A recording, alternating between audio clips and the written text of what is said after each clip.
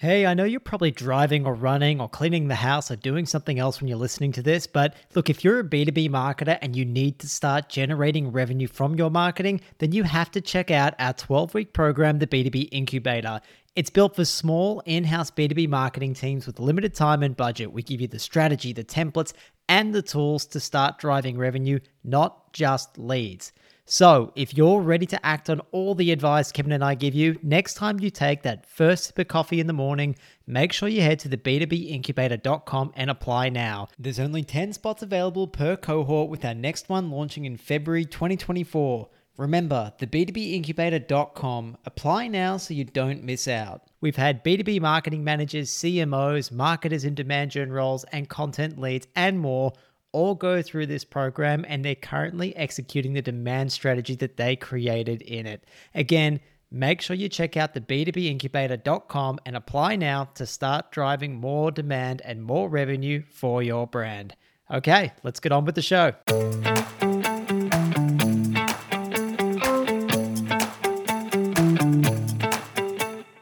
Hello and welcome to the B2B Playbook podcast. Each week we discuss strategies and tactics to help B2B businesses grow online.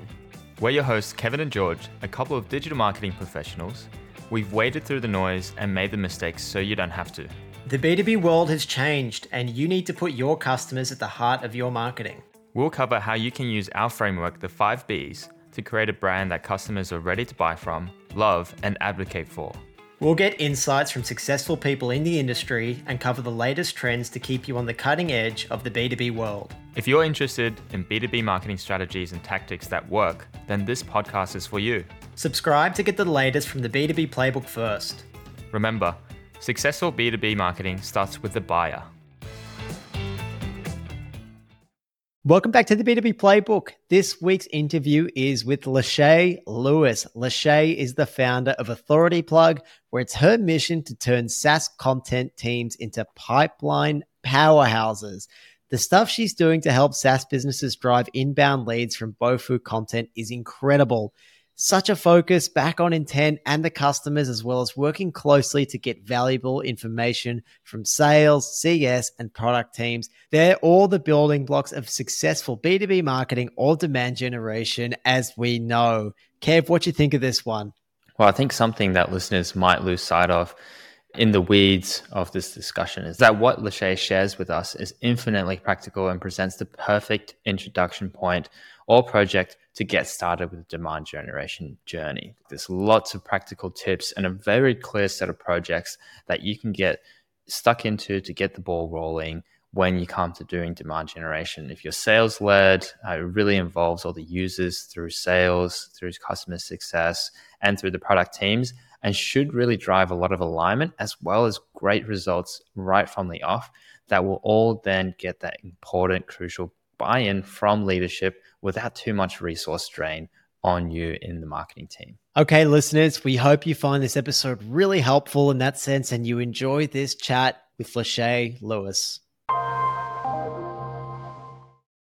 Welcome back to the B2B Playbook. Listeners, as you know, we rarely have guests on our show. Instead, we select a few true experts who align with our view that B2B marketing is more about people, not platforms. Today, our special guest is Lashay Lewis. Lashay is the founder of Authority Plug, where it's her mission to turn SaaS content teams into pipeline powerhouses.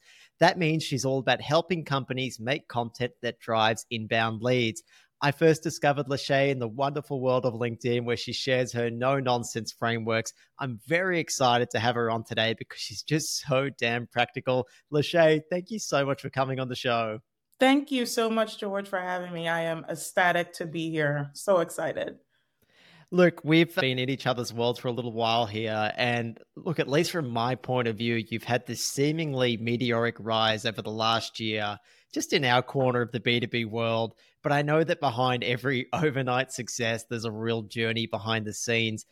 Are you able to tell us a little bit more about how you came to hone your craft as the absolute SaaS content strategy weapon that you now are? Yeah, you're right. It started a while ago. So all of this started when I was about 16 years old. I started building these affiliate websites, and it was in the midst of that process that I taught myself content strategy, because I would write around these keywords like best this for that, and just like reviewing everything from like female hygiene products to camping gear. Like it was everywhere. That's when I first taught myself about the idea of content strategy and how there are different funnel stages, and buyers are mentally in different places within each one of those stages. So for me, I caught on to the whole bottom of funnel thing very early. And I noticed that when traffic would come into these specific articles like best this for that, it would convert really, really high, to the point where I would build 4 or 5 affiliate sites and people would buy them off of me before I could publish them, because they bought into the idea. Because I would always start with keyword research first and then expand outward, versus how everybody else did it. They started with the niche and then they went for the keywords. So I've always been like data driven type of person from affiliate websites. So Amazon, for anybody that knows how their commission structure is set up, it's not designed for you to become rich off of it. Barely live off of it, in my opinion. So 3% commissions weren't cutting it. So I moved over to ecom. I started working at some SEO agencies and things like that. So from there, I got comfortable with ecom, did really well with it. Again, bringing back the affiliate marketing experience. That was still ecom, physical products on Amazon. Then I started getting bored. And unfortunately, when I get, and I say unfortunately, but it's probably a good thing, I tend to try to find like new avenues to explore, to challenge myself. As much as I don't feel like doing that sometimes, my brain just drags me that way. So I started diving into software. And when I first got into it, I absolutely hated it. I said, this is too much. It's confusing. How do people do this? It's extremely boring. It's technical. But after some pretty rough up and downs with trying to learn product led, was able to like put together in my own way how bottom of funnel product led content should be crafted. And a lot of that just comes from doing the same thing for 14 years. Like you start to catch on to some things that work. And then what I did from that was just templatize what works while still making it dynamic. And I know I'm probably like jumping in the deep end right off the bat, but what I mean is just like taking frameworks, but still having them customizable to a certain extent. So multiple companies are able to be helped with the same process versus having a custom solution for everybody. Wow. Look, just to go back to your origins in affiliate marketing, that's actually where I fell in love with marketing as well, and was my first introduction to it as well. And also an Amazon affiliate. I tried to rank websites for roller derby. So I've made a little bit of money selling. Nice. Selling. I had no idea what the sport was at all. Right. And then I looked into it and I was like, this is this crazy physical roller skating thing that is really big in the US. And I was just like, what is this world?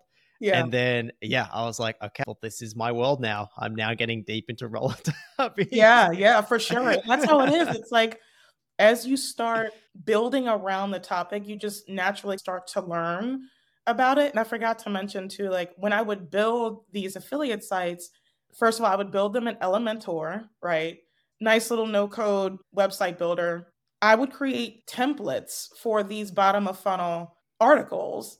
And it took me up until this year of realizing like, whoa, those skills that I had back then are playing a role right now, because I do the same thing now, but I just do it on a much more nuanced scale than affiliate marketing, because SaaS is just more nuanced by nature. But yeah, those skills came from building websites, affiliate ones too. Yeah.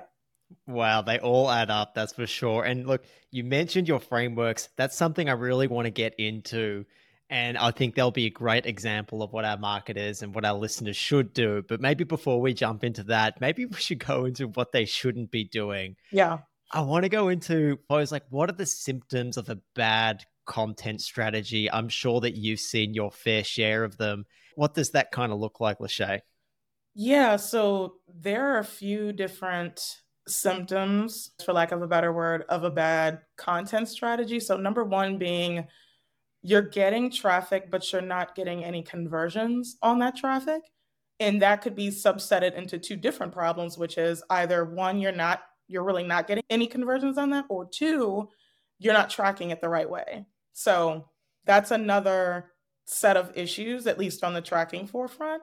Another symptom is if you have no strategy behind your posting.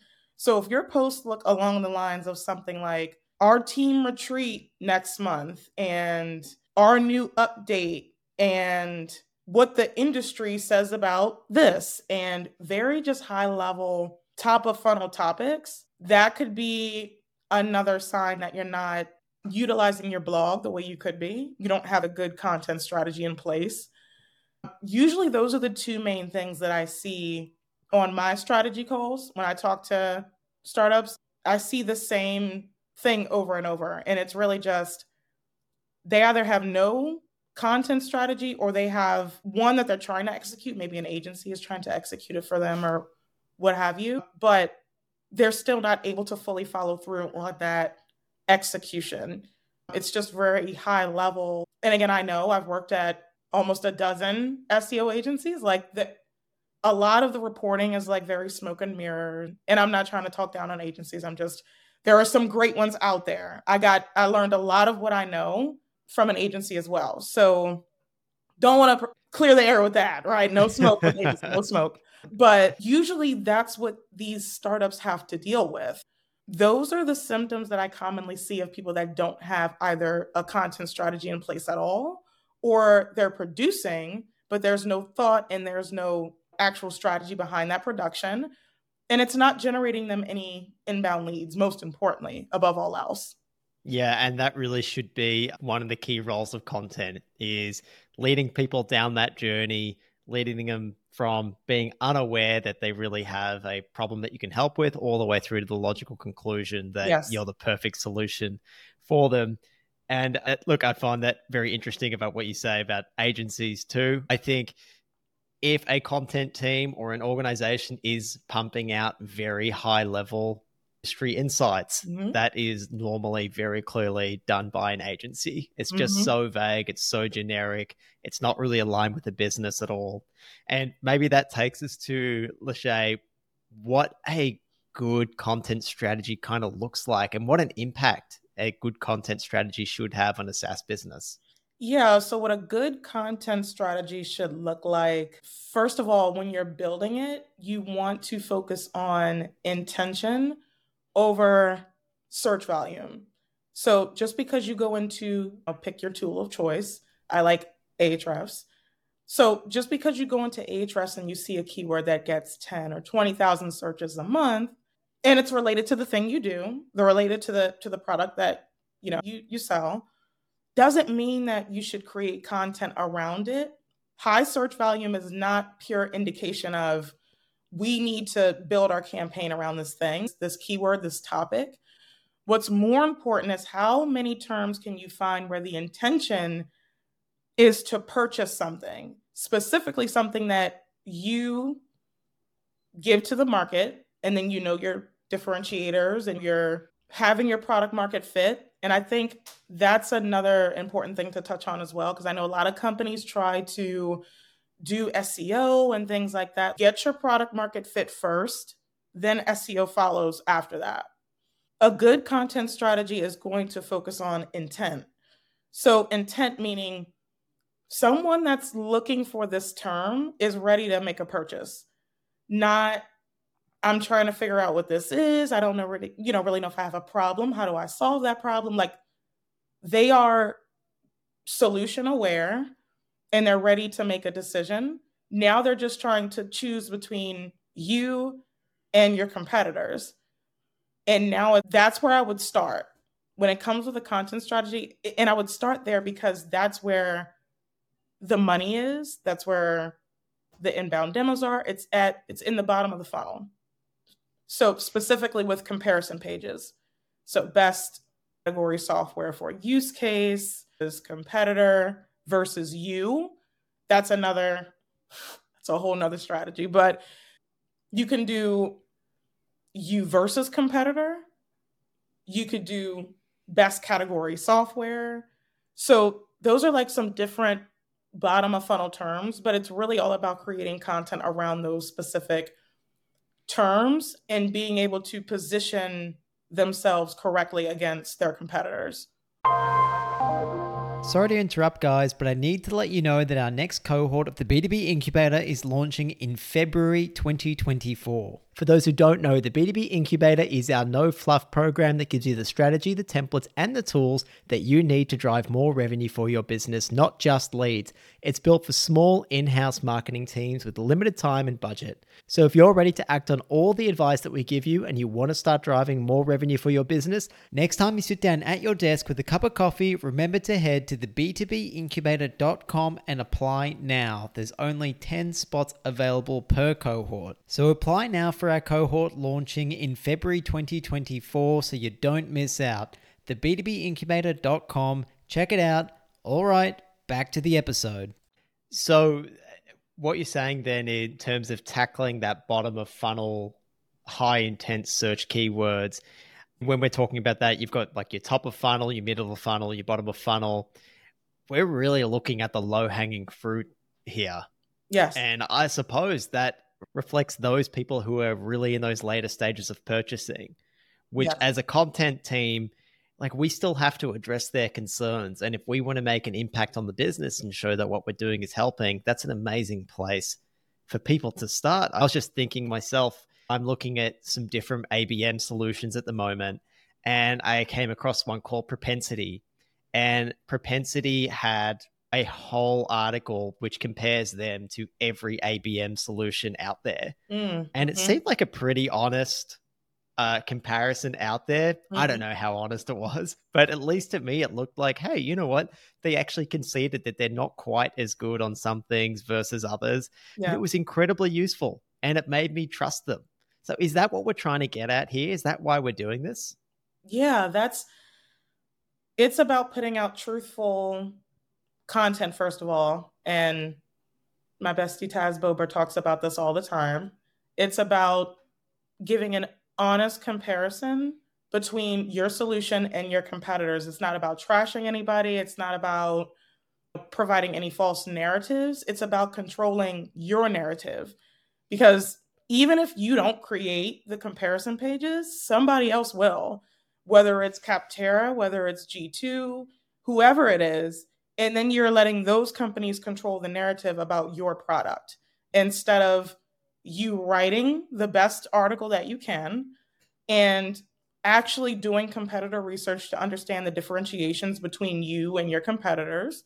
Obviously, you want to focus on keywords that lean more into yours. You know, that's just, we want to sell our thing, right? So of course we're going to like position ourselves. And that's not to say we're going to lie or anything. It's just, again, that's understanding positioning, right? Even when it comes back to consulting, it's like, I'm not saying I'm better than an agency, but I'm for certain companies, right? And agencies are for other. So it almost comes back to that account-based marketing style thing. So it's when you're putting together a strategy like that, like that's what you want to focus on. And I tell everybody I talk to, the customer should be first and SEO should be second. And even keeping that methodology with all the clients that I work with and everything like that, I've never had a problem ranking because I'm focusing on the customer. It's never a fight of, ooh, should I make this SEO optimized or should I make it about the customer? It's always going to be about the customer first. And then we'll throw keywords in there, right? Like Google is smart enough to understand like contextual examples and things like that. Like they know what you're trying to rank for if you include it naturally throughout the text. But what's even more important is like weaving in real customer pain points and product features and benefits and capabilities and all those things into your product-led content. Oh, okay. So I think that actually leads us really nicely into going deeper into your BOFU strategy. Like bottom of the funnel is where your expertise really, really lies. Have you got, I guess, your framework that you can share with us as to how marketers can start planning and executing their BOFU strategy? Are you able to share more about that? Yeah, for sure. Again, the first thing I would do is you start off with an audit, right? So I would do an audit. And again, I don't want any smoke for anybody that does audits differently, right?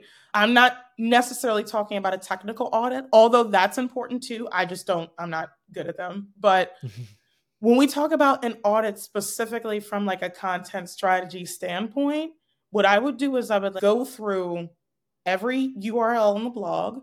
And what I would do is I would separate them out by top of funnel, middle of funnel, and bottom of funnel. And then once I separate those out, I would create assets for each of those funnel stages.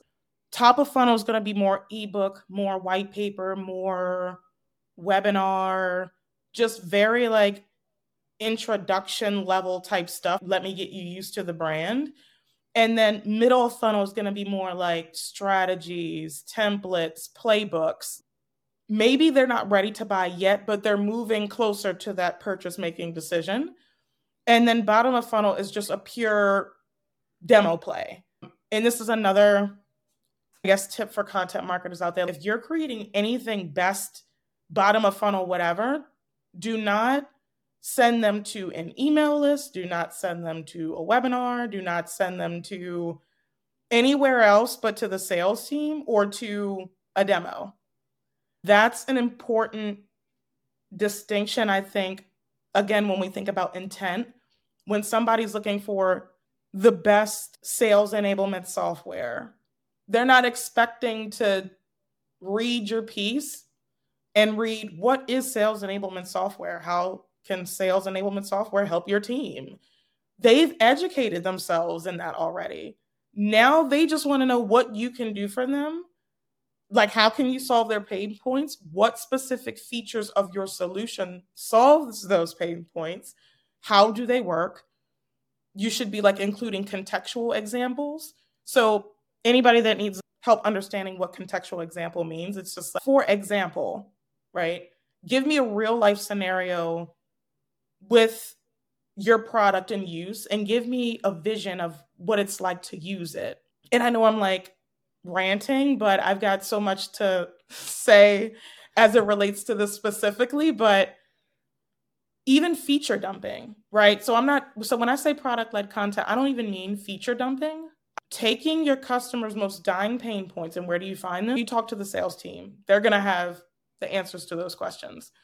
Once you find out those dying pain points, that's when you start to match those up to benefits of your product. And then you start to match those benefits to features of your product.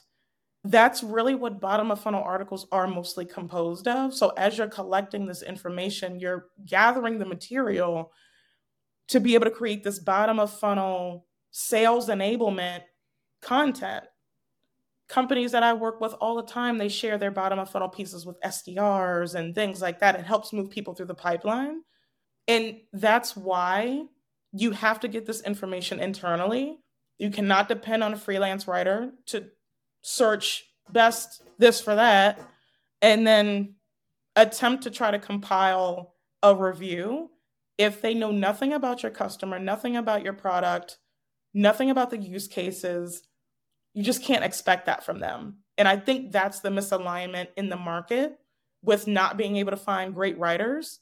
It's not that it isn't great writers out here. It's just that you're not giving them the information on your product that you need for them to be able to create you a strategy that drives in revenue. And I know that was a mouthful, but that was important for me to get out.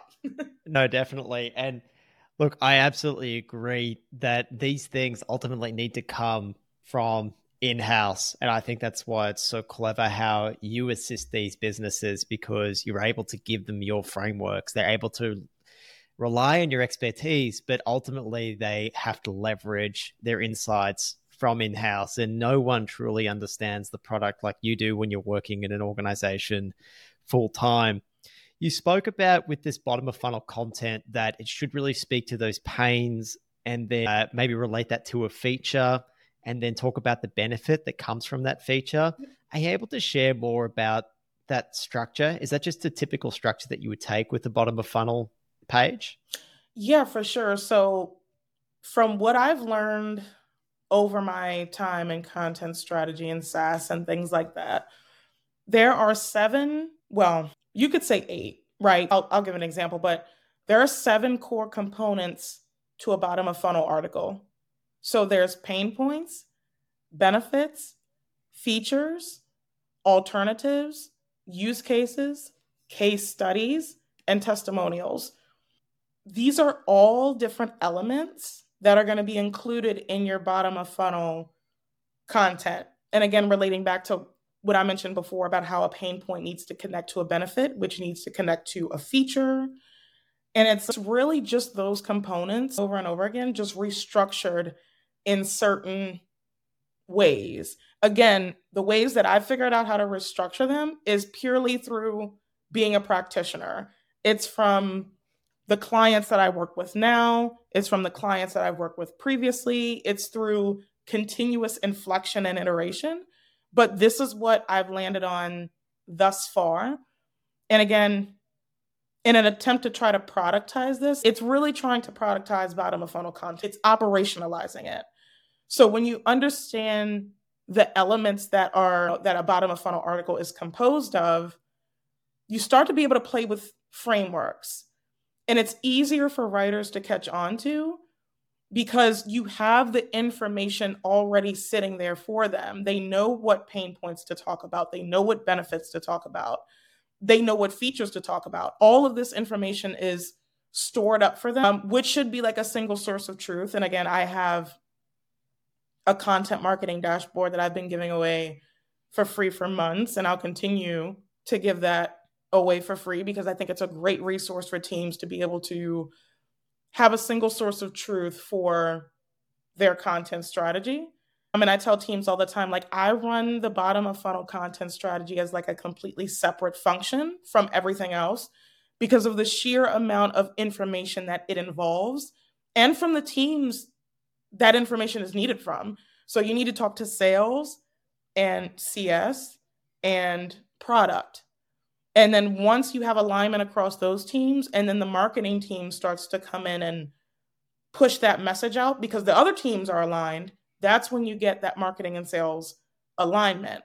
So having a single source of truth, as difficult as it is for a lot of teams to go through this, it's a great exercise and it helps get the team aligned because if you don't have alignment, you're not going to be able to create the bottom of funnel content in its full glory. So what I mean by that is like a lot of companies don't want to include the product in the pieces and they don't want to talk about competitors. And it's like these little nuance. I don't want to call it bickering, but it's like certain content marketers can't do certain things because of the politics within their company. So we have to find ways around this to make it work, which was really one of the reasons I went out on my own, because I wanted to be able to do the thing I want to do in full glory without any like red tape. But this is a way around that. This is a way to help teams, again, have that single source of truth and to be able to have their in-house writers pull information, their most important customer information, and turn it into these long-form bottom of funnel comparison pages. I like that you gather those insights from sales and customer success, maybe from the customers themselves. They all go in this one dashboard. And by the way, it's a fantastic dashboard. I've used it myself and we'll link to it in the show notes, of course. And then I suppose because you have that information there, that lower funnel product level information around pains and solutions, that shouldn't change too often for a company that has achieved product market fit, right? Unless they're constantly rolling out new updates or whatever it might be. So I suppose then, Lashay, as the marketer, you don't have to constantly be going back to the team for more and more insights when it comes to this bottom of funnel content. Is that right? Oh, 100%. And that's one of the biggest benefits that people that get the dashboard talk about. They're like, why did I never think of this? Like, why did I never think to go to the subject matter experts and get their information down once and then use it over and over and over again? Like you said, because the pain points and features and benefits and the other BOFU elements I talked about aren't going to change that much, especially once you found that product market fit. You'll continuously add to it, right? So you might discover another pain point, but and I have to show you, I haven't showed you the new rebranded dashboard yet. But the way this one is set up is for the audience, your audience, to be segmented, right? By whether you want to segmentate it by product, industry, persona, what have you. And that's when we get more into account-based marketing. But your industries are meant to be segmented. And then from there, that's when you want to go to the subject matter expert and get that information from them for that specific segment. And if I have people ask me as well, how do you know what segment to start with? Whatever the team is telling you their goals and initiatives are, like if it's for them to push this specific product in Q1 or Q2, or if it's like they want more of this type of persona coming in, or whatever that goal is, that's where you want to drive the strategy to. And this is more of a tip for marketers working at companies with more than one product and they're just overwhelmed and they don't know where to start. That's where you start. Okay, and look, I'm very excited to see this new dashboard and very excited to share that with everyone as well. Okay, so that's a great place to start. One question that I did have when it comes to creating this BoFu content was when you're creating versus competitor articles, there's not necessarily going to be a lot of keyword search volume around that. Should that stop people from creating those articles? Do those searches need to really show up in Google Keyword Explorer or Ahrefs or whatever it might be? Or do we just know that people are searching that and so we should create those articles anyway? This is a great question because a lot of people get hung up on this. And like I mentioned earlier in the episode, you don't want to put all the focus on search volume. You want to put the focus on search intent.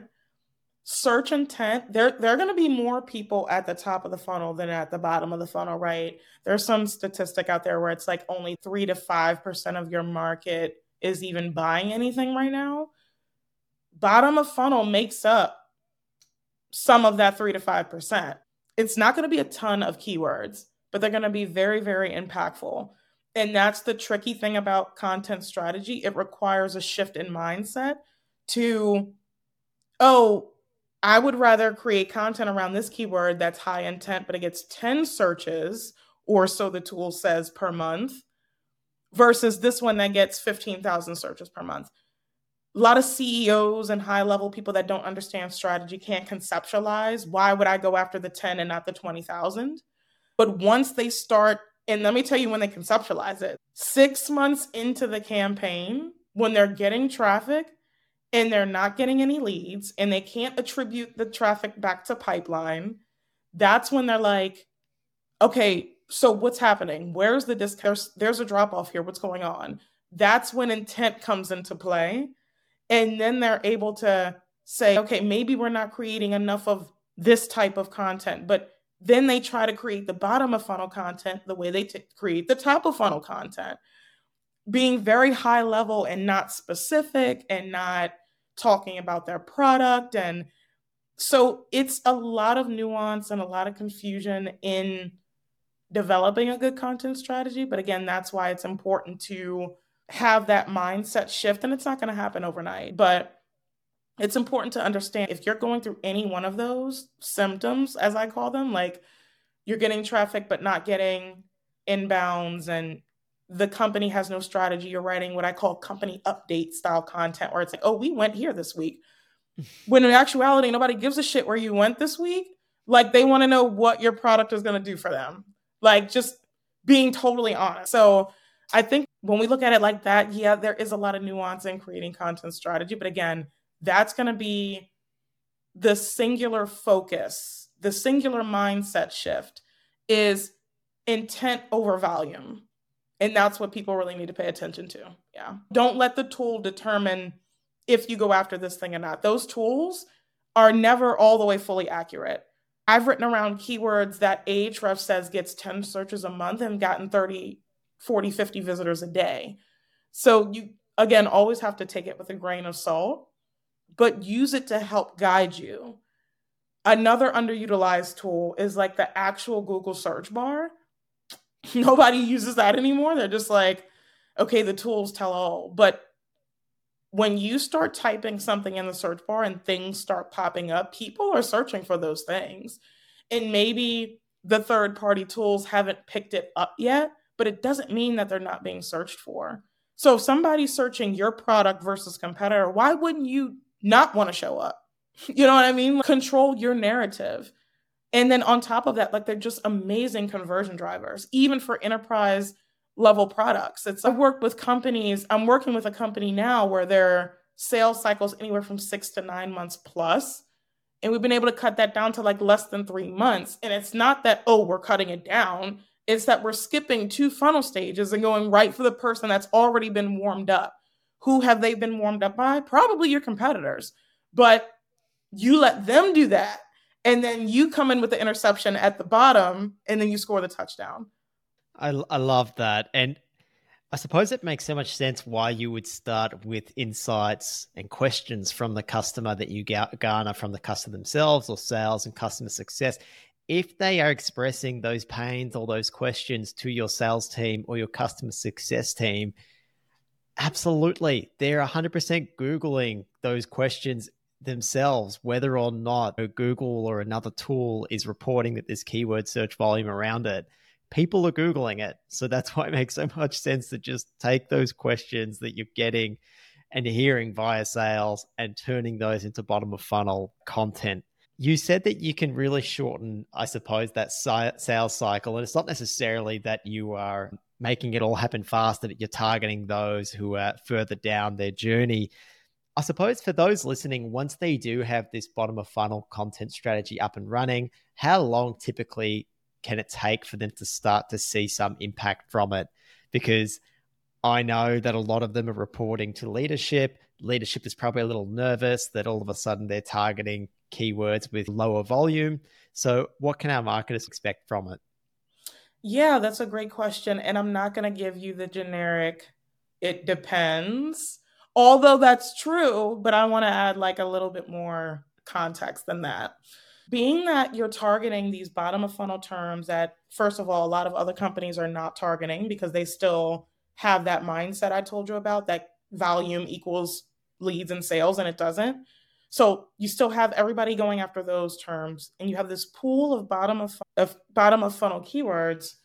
Essentially, what you're trying to do is, again, capture that market share, but how long it takes, and again, trying not to say it depends, it's a lot quicker than SEO usually is deemed to be, right? So anybody that has reached out to an agency has probably asked the question, how long will it take for me to rank? How long will it take for me to get results? When we're talking about top of funnel, we're talking about things that get searched hundreds of thousands of times, probably per month. The same way your SEO person in-house went and found that keyword is the same way your competitor's SEO in-house person went and found the same keyword, right? So what's the difference here? Like, we all have access to the same tools and everything. So I guess and again, I'm trying to like make up a bigger point, but let me just, I know people are like, oh my God, answer the question. For me, it takes usually around like 30 to 60 days to start getting that traffic. And again, I don't like to put time limits on things, because I'm not telling anybody that it's definitively going to take this amount of time. SEO is very unpredictable. Google is unpredictable, volatility in the SERPs, all that stuff. But typically, the bottom of funnel piece will be ranking within 30 days. Usually like 30 days or so after that, it starts to get traffic, things start to pick up. And another 30 days to 60 days after that, it starts to convert. And it works the same way every time. It's going to be traffic, and then you're going to start to get clicks on probably the CTAs in the article. And then that's going to happen for a little bit.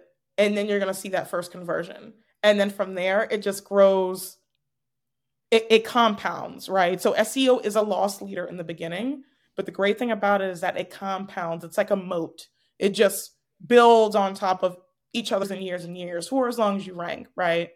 So I think that's why it's important for like companies and teams and leaders to understand having that, again, that mindset shift to it's not volume, it's intent.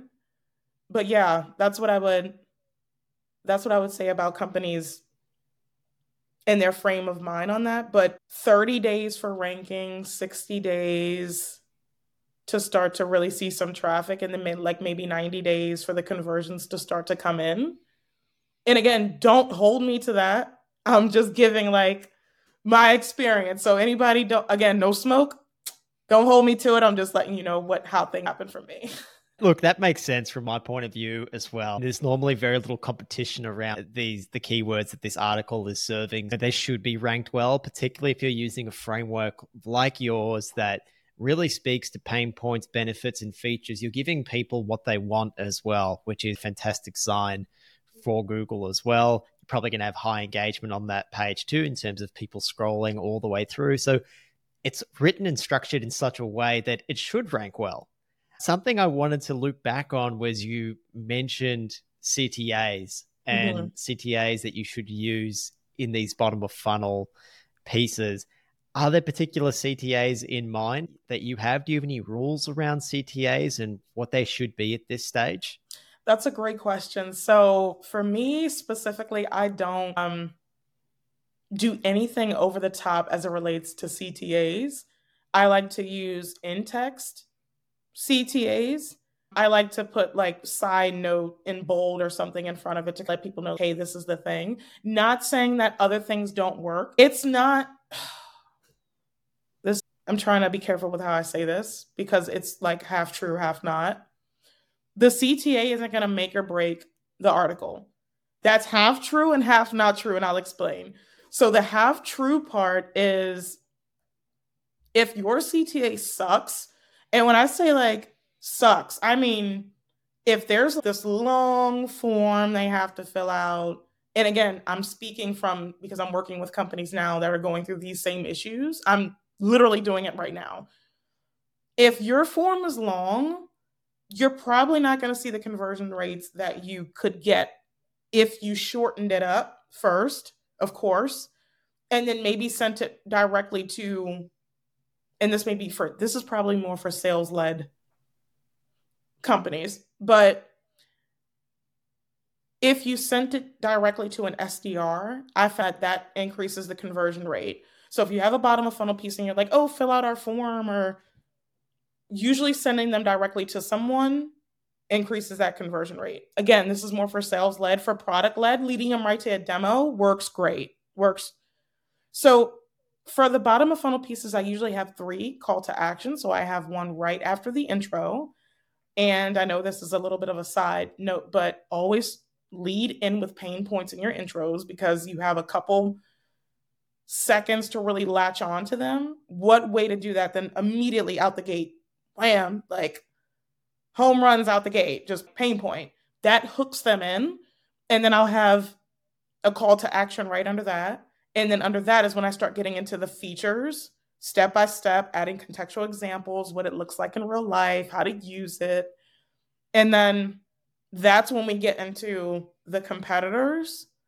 I have this conversation all the time with people. They're like, I don't want to include competitors in our comparison pages because of this, that, and the third. The thing is, they're probably including you in their comparison pages. And one thing I can probably guarantee you is that they're not giving you, your company, an accurate depiction the way you would give the same depiction about your company, right? They're creating the narrative about your company, your product, what you do. You know what I mean? So it's like, there's really nothing to lose when it comes to writing them, but a whole lot to gain. Yeah, absolutely. That makes a lot of sense. It makes a lot of sense. And I appreciate you sharing more on the specifics of like how to actually piece together this bottom of funnel content page. And I love how you've broken it down into essentially modules, it sounds like, that you piece together depending on the type of BOFU content that you're writing. So once a marketer has been through your process, they've gathered these insights, they've got their ideas down in this content marketing dashboard, how do they scale the creation of this content, if that's something that they even need to do? I mean, we haven't really spoken about volume and how much of this people need to do. So Yes. maybe can we talk about that? And if scaling is necessary, then how do they go about doing that? Another thing I love about bottom of funnel content, reason 800 and whatever, that I love bottom of funnel content is because it doesn't take a lot of it to bring a lot of impact. So my results, again, and then this is just me speaking from my own experience, but my results usually are around that 6 article point. So usually once we get 6 comparison pages out, that's when things start to happen a little bit. It does not take a lot of them, again, to make a significant impact in revenue, in pipeline generated, in SQLs, MQLs, whatever acronym you want to put for whatever your company identifies as an inbound lead. But it doesn't take a lot of those to achieve that. Again, I've been able to achieve some really good results with as little as 6 of them. But if you continue that process of creating and over, or for until you exhaust bottom of funnel completely, and then you move middle of funnel, but that's another episode. But when you start diving in and you exhaust the bottom of the funnel, like, you're going to be, the change in inbound leads that you're going to get from where you are before you start versus once everything is exhausted is going to be, I don't even have a word for it. It's going to turn heads. People are going to be like, whoa, it's because that's the impact that bottom of funnel content has. And especially when you can track it back to, and I know you mentioned something, read time and things like that. I've seen for as long as 4 minutes reading the piece. Not to say that everyone stays that long, but the average duration of that is maybe like between 2 and 4 minutes. That comes back to, again, the skill level. When somebody is at top of funnel and they're targeting top of funnel, the skill level is lower. As you move down the funnel, the skill level gets higher. As that skill level gets higher, people are going to want to know the specifics. They're going to want to know the technicalities. They're going to want to know, okay, I'm having this specific problem. Can you solve it for me? That's the gap that companies miss when it comes to bottom of funnel content. The knowledge level isn't the same. You're asking a freelancer that specializes in healthcare or another niche to come in and write for your technical product and to match it to your customers' pain points and to have them prove revenue from the pieces and to do all these things they're not going to be able to do. So again, yeah, I think just having that expectation of you're going to have to interview your internal teams to be able to craft this bottom of funnel work. I think that's important. Yeah, I think that's important as well. But I just wanted to touch on like that session duration thing because I've seen it, and this is as of recently, like, yes, the more you move down the funnel, the longer those read times are probably going to be. So you want to make sure the content is like top tier. So it sounds like then that you don't really need to scale the creation of this content too much. Like once you have these systems down in-house, it's not like you're trying to pump out 10 of these a month or so. Like get your baseline ones down. They will keep serving you into the future.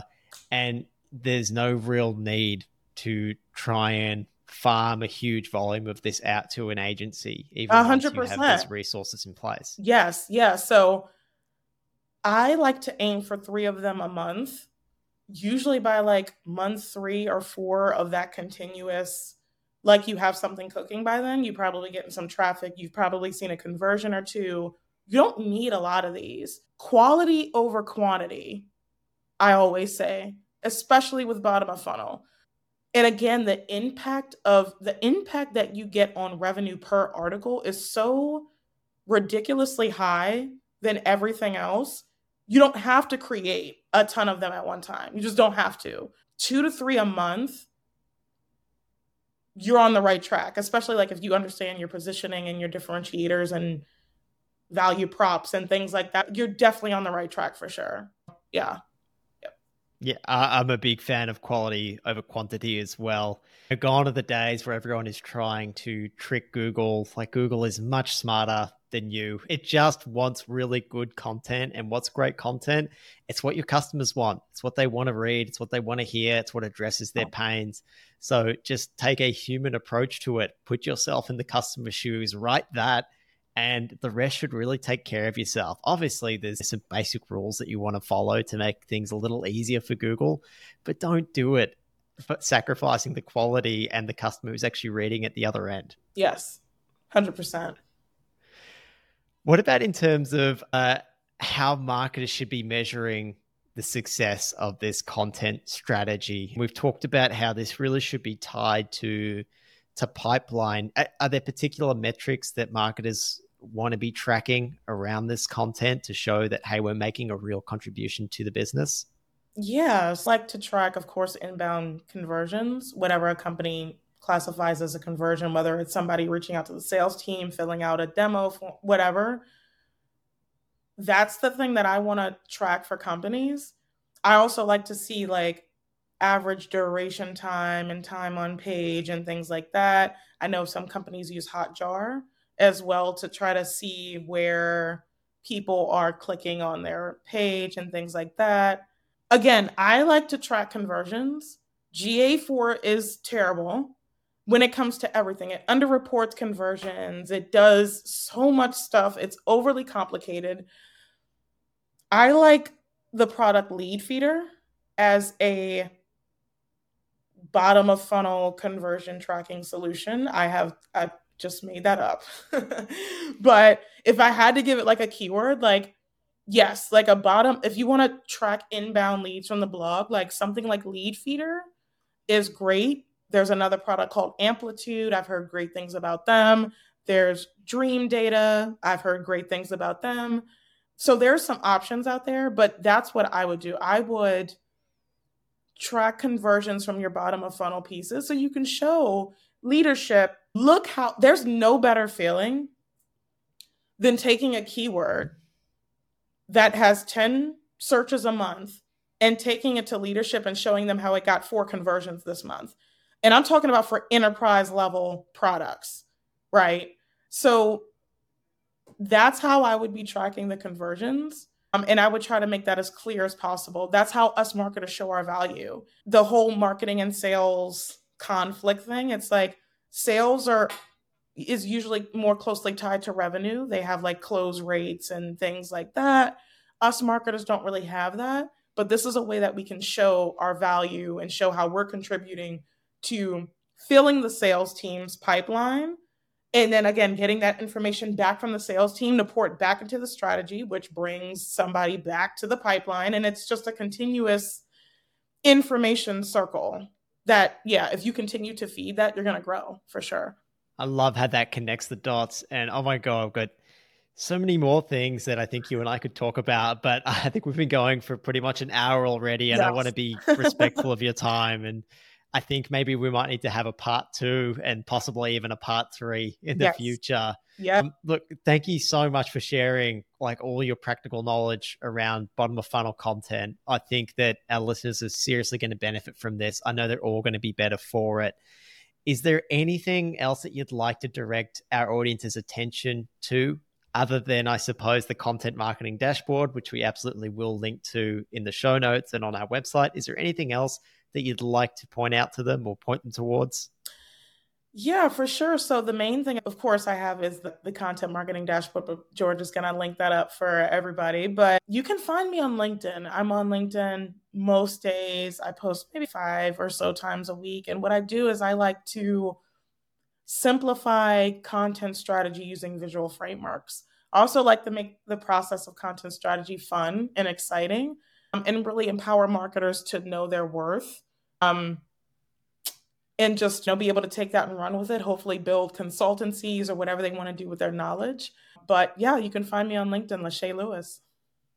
Beautiful. Thank you so much, Lashay. I can absolutely vouch for her content. It's fantastic. I'm so glad it comes into my feed every day. And if the algorithm hides it from me, I go out and find it myself. Thank you so much for your time, Lashay. It was lovely talking to you. Thank you, George. Thank you so much for having me. George, who knew SEO could be this interesting? especially for a couple of paid digital marketers by background, turned demand generation guys like us. SEO was always that thing in the background that we liked to dabble in, that we understood at a high level, but the day-to-day just wasn't as interesting for us by and large. Well, we've probably been discovering the power of content this whole time for ourselves. And now with this conversation with Lashay and the things that she's putting in and helping align teams around, we really know a lot more about SEO and the impact it can have, especially putting a lot of things from our previous life in agency and in-house into stunning contrast.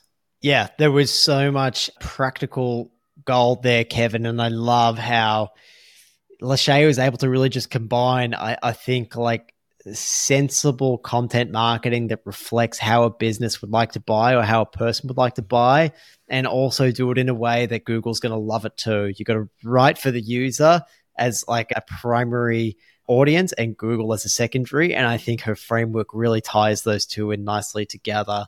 Some other key points that we loved from Lashay was, look, go for intent over search volume. You want to play in Bofu content first. And in that space, there's barely any search volume, but there's plenty of actual buying intent and revenue impact that you can drive. So if you're going and looking at Google Keyword Explorer or Ahrefs or wherever it is that you get your keyword search volume data from, don't be put off if it's super low. If you know that your buyers are asking these questions, there's a good chance that they're going to be searching for it on Google. So write those articles. Wow, what a revelation, hey, for a couple of traditional agency background guys. Intent over search volume. Who would have guessed? Second point that we really loved from that episode was, like everything else we talked about on this podcast, it's customer first. And then add in the keywords and SEO considerations if it serves that customer naturally. That means, again, speaking to your sales teams, speaking to your customer success and product teams, and get to real customer pain points and benefits that resonate when they have those conversations with those real customers, and hone in on all those points in your Bofu content as well.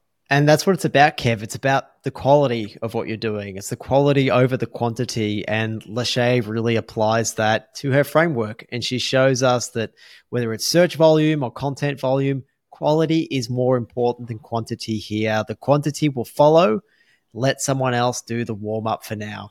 That's it. Eventually, when you have the resources to help out with warming up the industry and the audience for yourselves, you can definitely dive into that. But hey, we need impact from day one. We need to show that value to get the buy-in, to get the ball rolling. So focus on Bofu and focus on quality over quantity. And finally, also be accountable for conversions from day one. As Lashay says, there's nothing more satisfying than showing that piece of content ranking for 10 searches a month with a search volume of 10 searches per month. And that keyword brought in 4 conversions for that month. You don't actually need a lot of search volume to get those revenue impacting conversions right from the off.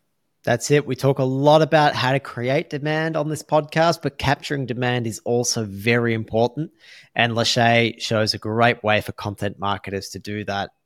All right, listeners, go and find Lashay Lewis on LinkedIn. We'll be linking out to her profile in the show notes. And as always, we're so stoked that more and more of you are joining us each Monday by listening to the podcast or watching us on YouTube. And if we can ask one thing, it would be to please pass the show on to someone that might enjoy and get value from it. Or leave us a short review on whatever platform it is that you watch or listen to us on. It's a huge help to us. It's a great help to our future listeners, and we really, really appreciate it. A huge thank you again to Lashay. Thank you, Kevin, and thank you, listeners. Take care, and we'll catch you next week. Thanks, Lashay. Thanks, George. Thank you, listeners. Take care and catch you all next week.